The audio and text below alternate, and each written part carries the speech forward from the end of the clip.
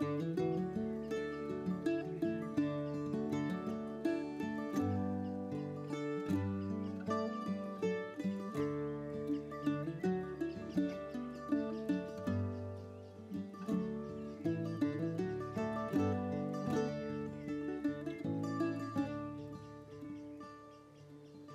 Anja Murray. And I'm Brían MacGloinn. Welcome to our final episode of Root and Branch. In this series, Anja and I have been weaving together a kind of radio ballad about 6 of our native tree species. We've covered birch, hazel, willow, ash, holly, and now oak. For each episode, I've gathered some traditional songs and tunes to play, and I've also written some songs especially for each tree, inspired by what I've been discovering from our interviewees, from my own research and experience with these trees. This week we take a wander through an ancient oak woodland in Connemara with nature writer and woodland enthusiast Lenny Antonelli to see for ourselves why these oceanic woods are also called temperate rainforests. We also travel to see the enormous Brian MacGloinn oak near the shores of Lough Derg in East Clare and meet Jeremy Turkington from the Irish Seed Savers Association, who is growing and distributing saplings from this mighty tree to communities all over Ireland.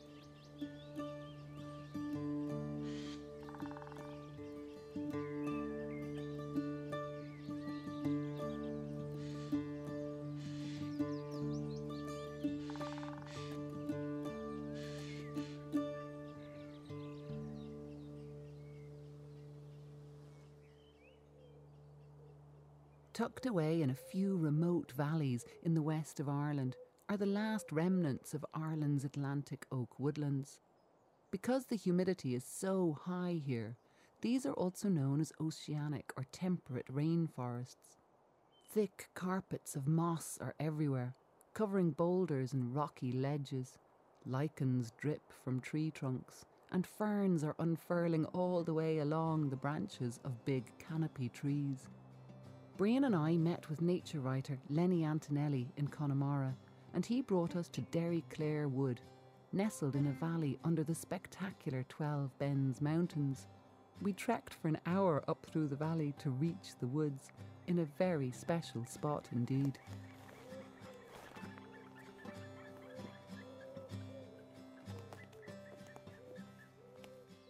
And we're in this wood, we're just, there's no trails, there's no paths, we're just trying to navigate our own way through it and find our way.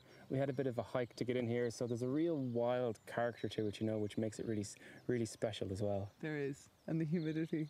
Okay, let's see, can we get right into the midst of the wood?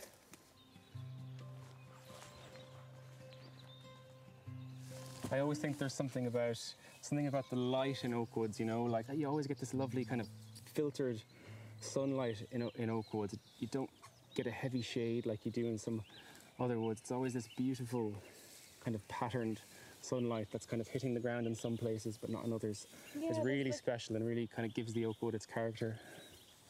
And Lenny, is this what we'd call an Irish oak rainforest? Yeah, this is what we call an Irish rainforest, or some people call it the Celtic rainforest. It probably rains here about 200 days of the year. So even after a dry spell, you come in here and you find little damp patches under boulders or on the kind of dark, shady sides of trees where it's still damp. And those are the places where the mosses and the ferns, love to live, where they just thrive there. You'll often see lovely big cushions of moss on these like damp parts of trees and rocks, just loving the moisture and the humidity. The species of oak that we have here in Derry Clare is the sessile oak. We have 2 species of oak in Ireland, the sessile oak and the pedunculate oak. And the sessile oak does really well on the rocky, acidic soils out here in the west of Ireland. It would have once done quite well over lots of areas of Connemara. These enormous oak trees are the scaffolding for the whole ecosystem, but there's so much more that we can't see.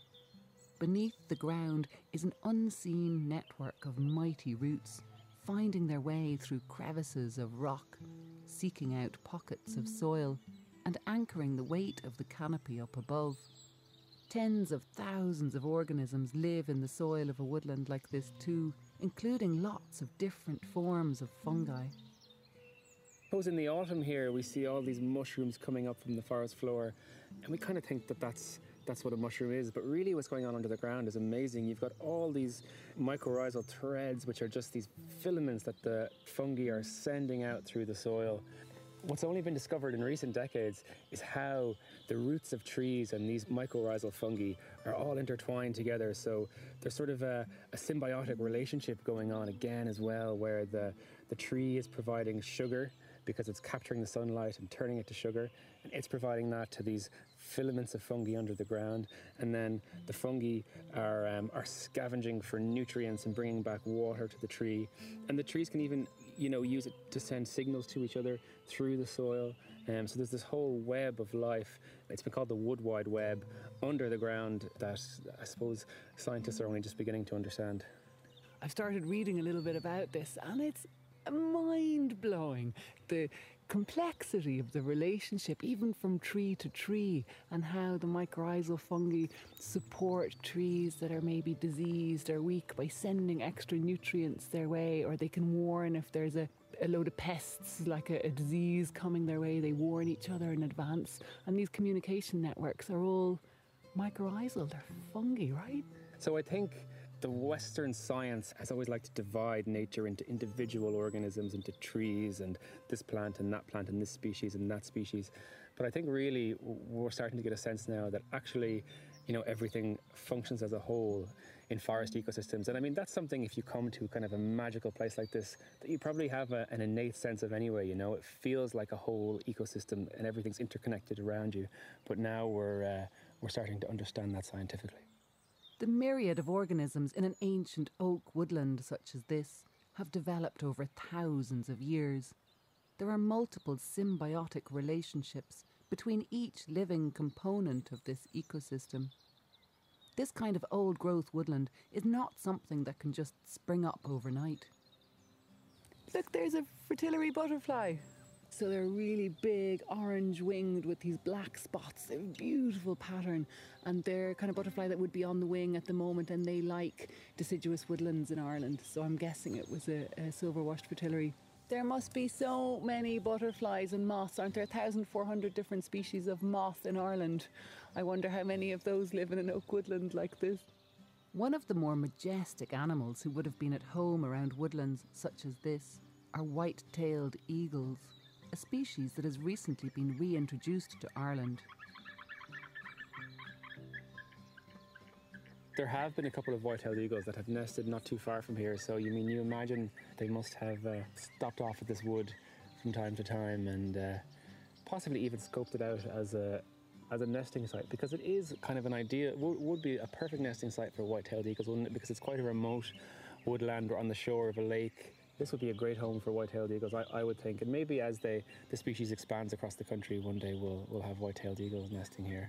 And the young ones, when they fledge, they fly all over the country looking for new, suitable habitat. Surely it's just a matter of time before they establish themselves here, because we've got the lake at the edge of this woodland as well. And one thing I'd be listening out for in any woodland I visit these days in the west of Ireland is the sound of a woodpecker. Woodpeckers, the great spotted woodpecker is a bird that has returned to Ireland in recent years from the UK, and it came to Wicklow and the East Coast first, and it's been gradually working its way across the country. And we've had our first reports of woodpecker from woods in the east side of County Galway now, so it's only a matter of time before we probably hear the tap, tap, tap sound of the woodpecker in a wood like this, like digging for grubs under the bark of the tree, or making a nest hole for itself in the tree. Oceanic oak woodlands like this once covered much of the west of Ireland, but now only tiny pockets of these Irish rainforests survive. But even these last remnants are threatened and need ongoing protection if they're to survive in all their glory. Like, is this a healthy woodland, or are there conservation needs, like dealing with the grazers? They've just put in a new fence all the way around the wood to try to exclude the sheep and the deer. Obviously, once upon a time, we had wolves in Ireland. And, wolves, even if they didn't catch and kill the deer, they would keep them on the move. they would be chasing them. The deer would know there were wolves around and they would move on, which means they wouldn't linger too long in one place. And that would allow a new generation of saplings to grow up. But now, of course, deer have no natural predators, and so they can just linger and, eat away to their heart's content and munch happily away on the oak and the hazel and the birch saplings that would be growing here. I've been in places in oak woodlands where there's a deer exclosure, and the difference is really phenomenal. And there's a thicket of growth that's shoulder high, and you can hardly get through it. It's totally impenetrable tangle of brambles and oak saplings and ferns and all sorts of underflora. And that's just so much richer ecosystem than something that's nibbled back so severely by deer. We're already seeing some of the signs of the plants on the floor of the wood kind of bounding back into life and growing up, and we're seeing a few little saplings around the place. So that's a really good sign for the future health of the wood. So this wood is actually going to be at the heart of a new ecosystem restoration project. You might have seen coming in that the whole wood is surrounded by coniferous forestry, but actually there's a plan now to remove most of that and to restore the blanket bog habitat and some of the woodland habitat that used to be here. So that will really help to protect this wood in the long term as well. Fascinating to think about what could return if we just allow it to happen. Oak has a place in songs, poetry, folklore and history as one of the most respected trees in our forests. As Lenny told us, oak was dominant at one time in our vast native woods, as it would have been across Britain and other parts of Western Europe. In his book The Puck of Pook's Hill, Rudyard Kipling wrote the following poem called A Tree Poem, which was later set into song by Peter Bellamy as Oak and Ash and Thorn. In a woodland near my home, I recorded two great traditional singers, Niamh Berry and Joe Potter, singing this tribute to these great trees, accompanied by some neighbouring birds. Of all the trees that grow so fair, old England to adorn, greater are none beneath the sun than oak and ash and thorn. Sing oak and ash and thorn, good sirs, all on a midsummer's morn. Surely we sing of no little thing in oak and ash and thorn. Oak of the clay lived many a day, or ever Aeneas began. Ash of the loam was a lady at home when Brute was an outlawed man. And Thorn of the Down saw new Troy town, of which was London born, to witness hereby the ancient try of oak and ash and thorn. Sing oak and ash and thorn, good sirs, all on a midsummer's morn. Surely we sing of no little thing in oak and ash and thorn. You that is old in churchyard mould, he breedeth a mighty bow. And alder for shoes do wise men choose, and bleach for cups also.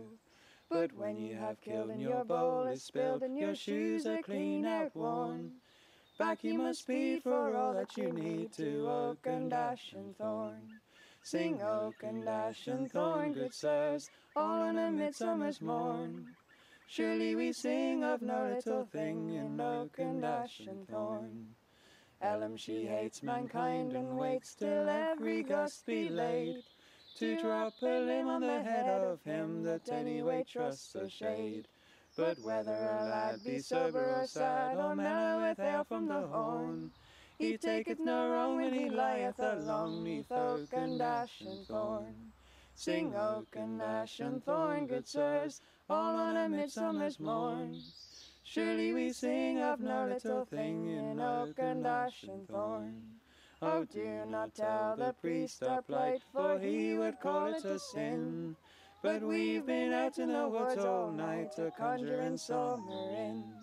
We bring you good news by word of mouth, good news for cattle and corn. Now is the sun come up from the south by oak and ash and thorn.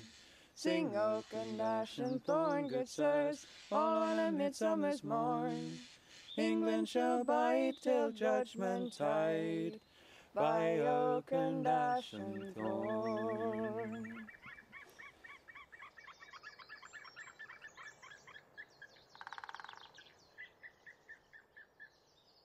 For thousands of years, oak woodlands covered almost all of Ireland, growing together with elm, ash, Scots pine, holly, hazel, rowan, birch and hawthorn, depending on the terrain.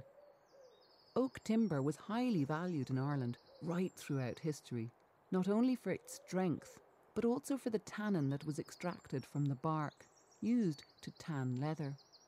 Acorns were valued as fodder to feed domestic pigs through the winter months.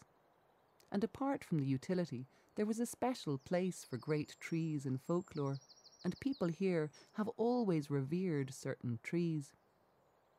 Even the simple fact that Irish place names often reflect the trees that grew in the area tells us that trees had much greater respect in our culture in the past.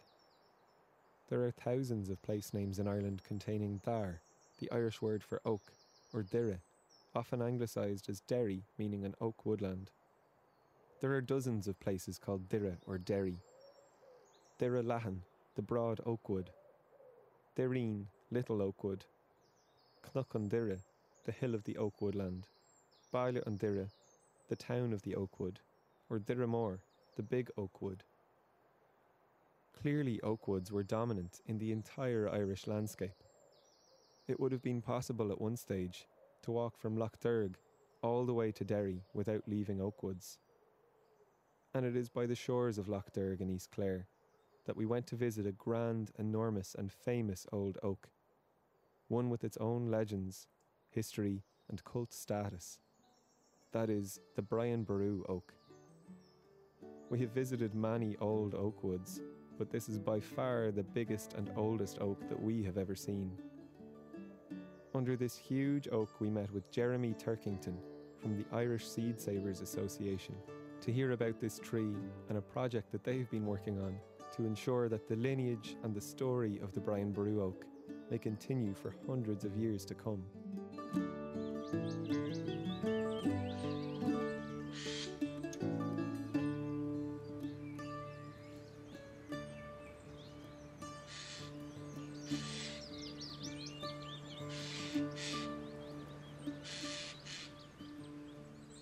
So I mean, the trunk of this is like... The bowl is huge, like it's absolutely enormous.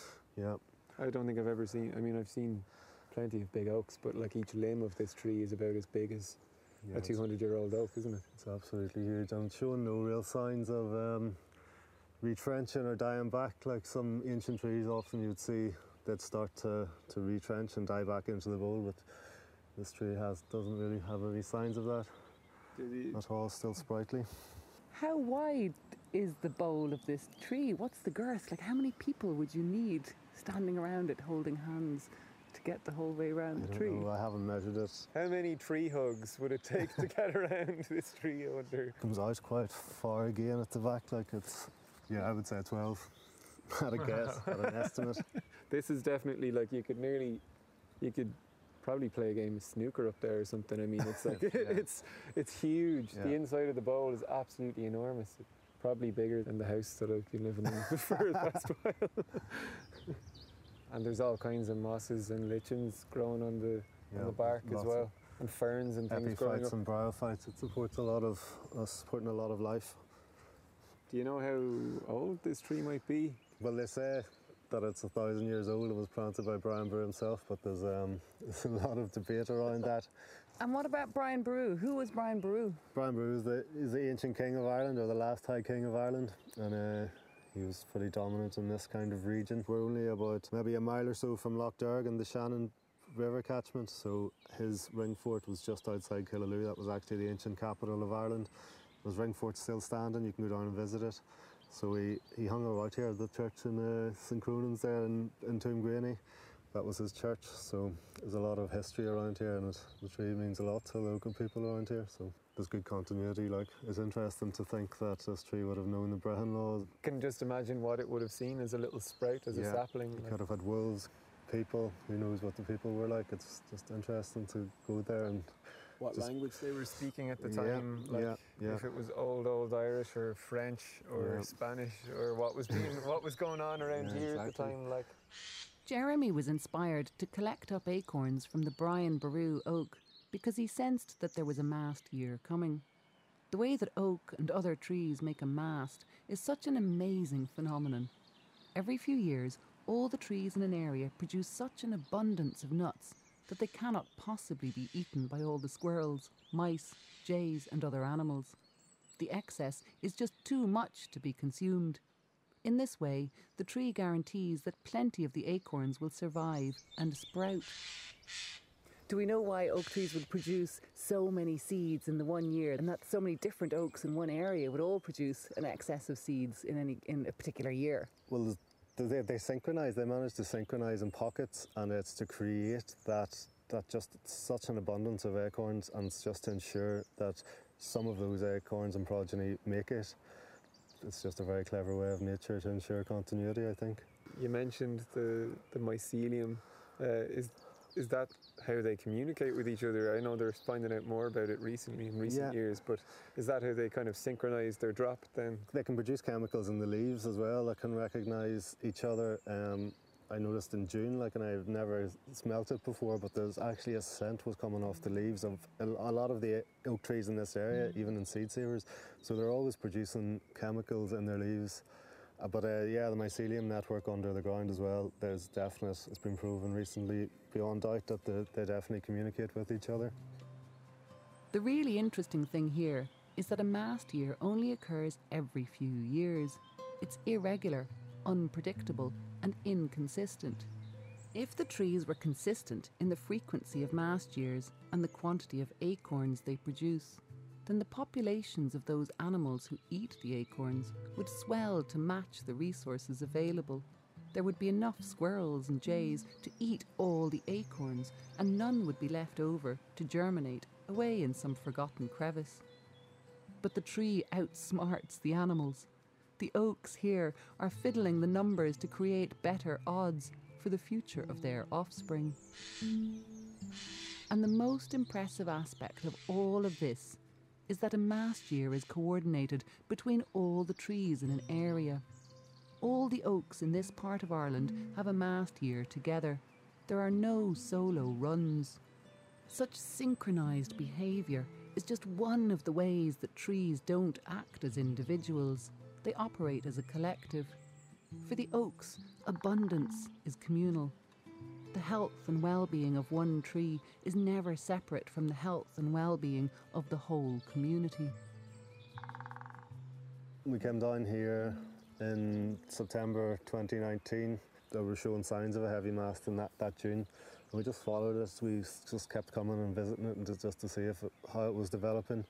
And then on the 19th of September, that week we were getting tailwinds of Storm Lorenzo. And I knew that would be enough to just shake it up, and so the acorns would drop. And sure enough, we came and they had dropped. And we collected 1,000 of them. We left the rest. We just collected 1,000 of the best ones, and we just left it at that. And we took those back and propagated them at Seed Savers.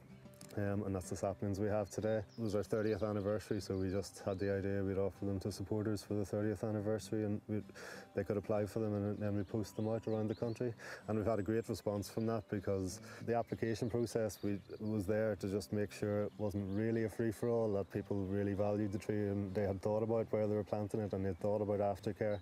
Obviously the acorns would drop, or maybe jays or squirrels or something could take acorns, but not maybe as far as mead. Yeah, that was the reason behind it. They're going into universities, they're going into schools, they're going into parks all around the country, and as you say, it's a bit beyond the reach of a jay or a squirrel to bring them that far. So we're kind of playing the role as jays and trying to spread them around.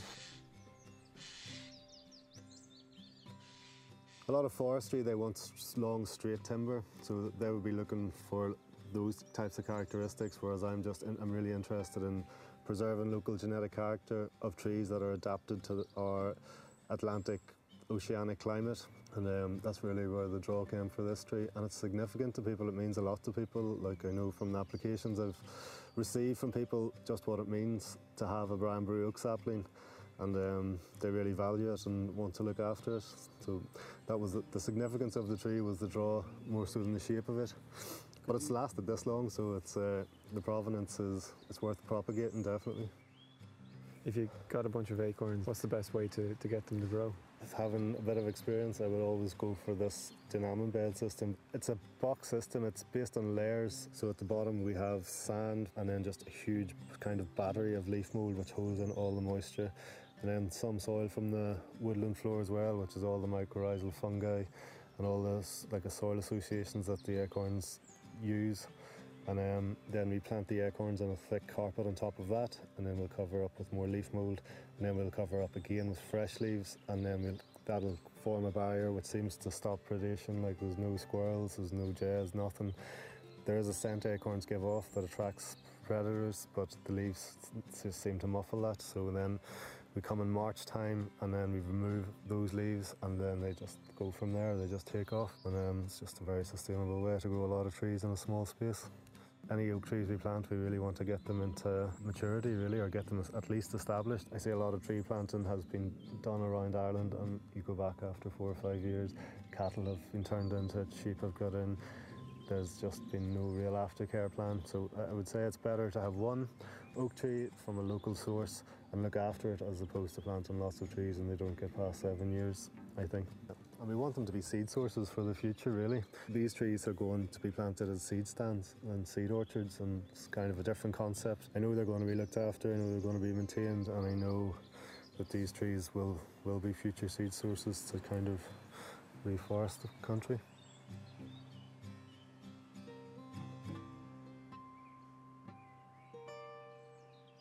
Standing beneath this giant tree, you have to wonder what went on around it over the course of its lifetime. This tree escaped the axes of the Gaels, the Vikings, the Normans, the British, and of us too. When I think of how the oak woods were wiped out across this island, it's really a miracle that this tree still stands. For those of us who are fortunate enough to know a bit about our family history, that might stretch back a handful of generations, maybe 200 or 300 years if we're lucky. The more details of that time we know, the more tangible and real it becomes, full of characters, imagination and culture. Even in the 140 years since my great-grandmother was born, the world she grew up in is now completely unrecognisable. Then I think about this massive tree in front of me. If it is 1,000 years old, what animals have lived in its branches? Ones we might not even know existed. How many people have stopped off here over the years? How many times has it heard the words dar or dira spoken around its trunk? Or how many jays have carried off its acorns and sowed its seeds around the wood? I look around at the forest floor and I see some small oak saplings popping up here and there among the holly. I wonder what the world will be like around them when they grow up. I start humming a melody to myself. I want these little oaks to grow to be as monumental as the great tree in front of me. That they might hear the words dar and dira if they reach 1,000 years old too. That their roots will know what has come before them. The song of the oak becomes clearer to me the more I think about these little trees. And these are the words that I find myself writing and singing.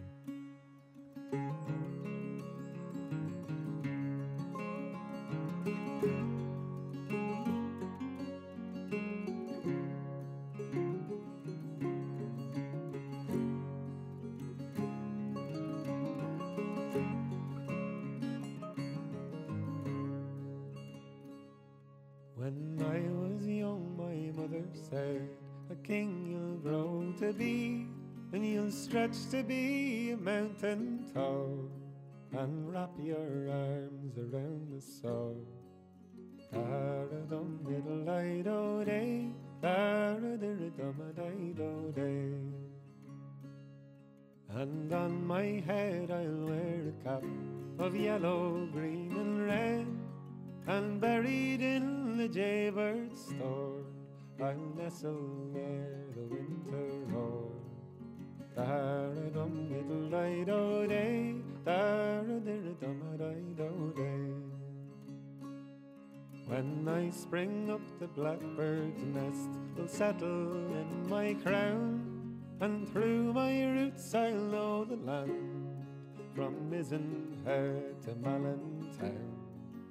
Dar-a-dum-diddle-di-do-day, dar-a-dir-a-dum-a-di-do-day. In ferns and mosses I will dress my twisting branches green, with a holly bough round my head, the fairest of the noble trees. Dar-a-dum-diddle-di-do-day, dar-a-dir-a-dum-a-di-do-day.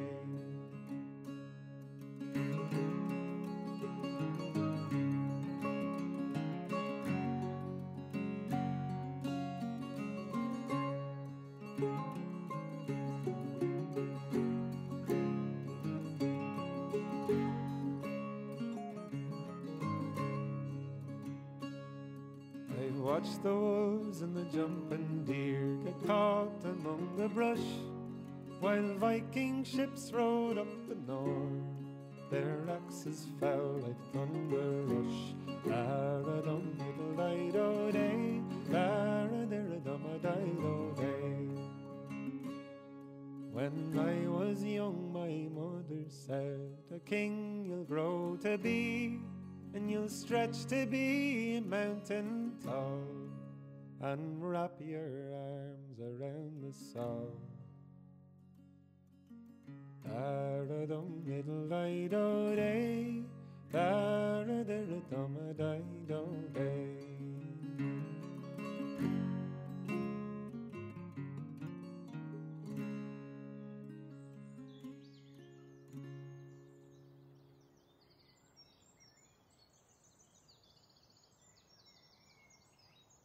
Oak trees provide the richest of habitats.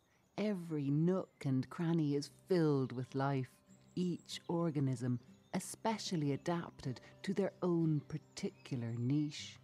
From a multitude of micro-moths to draping ferns and luscious mosses, through to all the animals who are homed and nourished among the branches of an oak tree.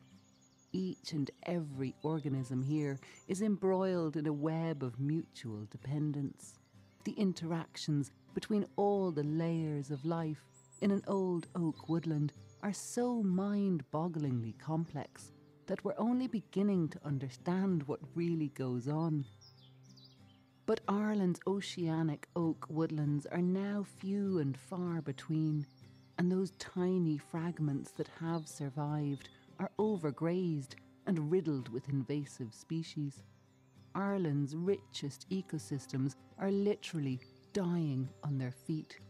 There is so much to do to save them, and we cannot sustain hope without action.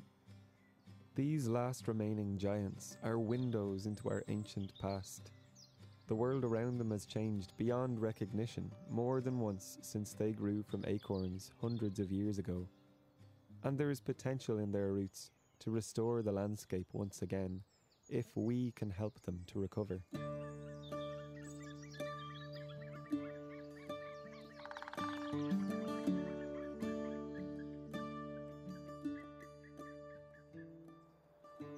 It has been an absolute joy to make this series about 6 of Ireland's native trees. We hope you've enjoyed the journey as much as we have. Each and every contributor, from the bats to the humans, shared special moments with us. To close this series, though, we have to reiterate that less than 1% of Ireland's land area is covered in native woodland.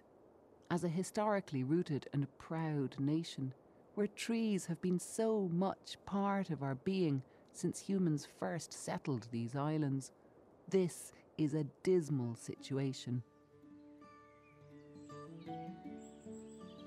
And as we've learned over the course of this series, our woodlands don't operate as a collection of individuals. A real native forest is not just a field of trees. They work as a whole, as a community, supporting each other and everything around them in order to help the whole system thrive. They've supported our habitat to exist for thousands of years, and we still need them. They know how to respond and recover, as they've done in the past. They can do so again if we can allow them, if we can think and work together as a collective. We cannot continue to abandon our native trees and woodlands, for they are so much more than any of us can ever put into words, so much older, wiser and more noble than our human ways. It is time we look to our native trees to help us.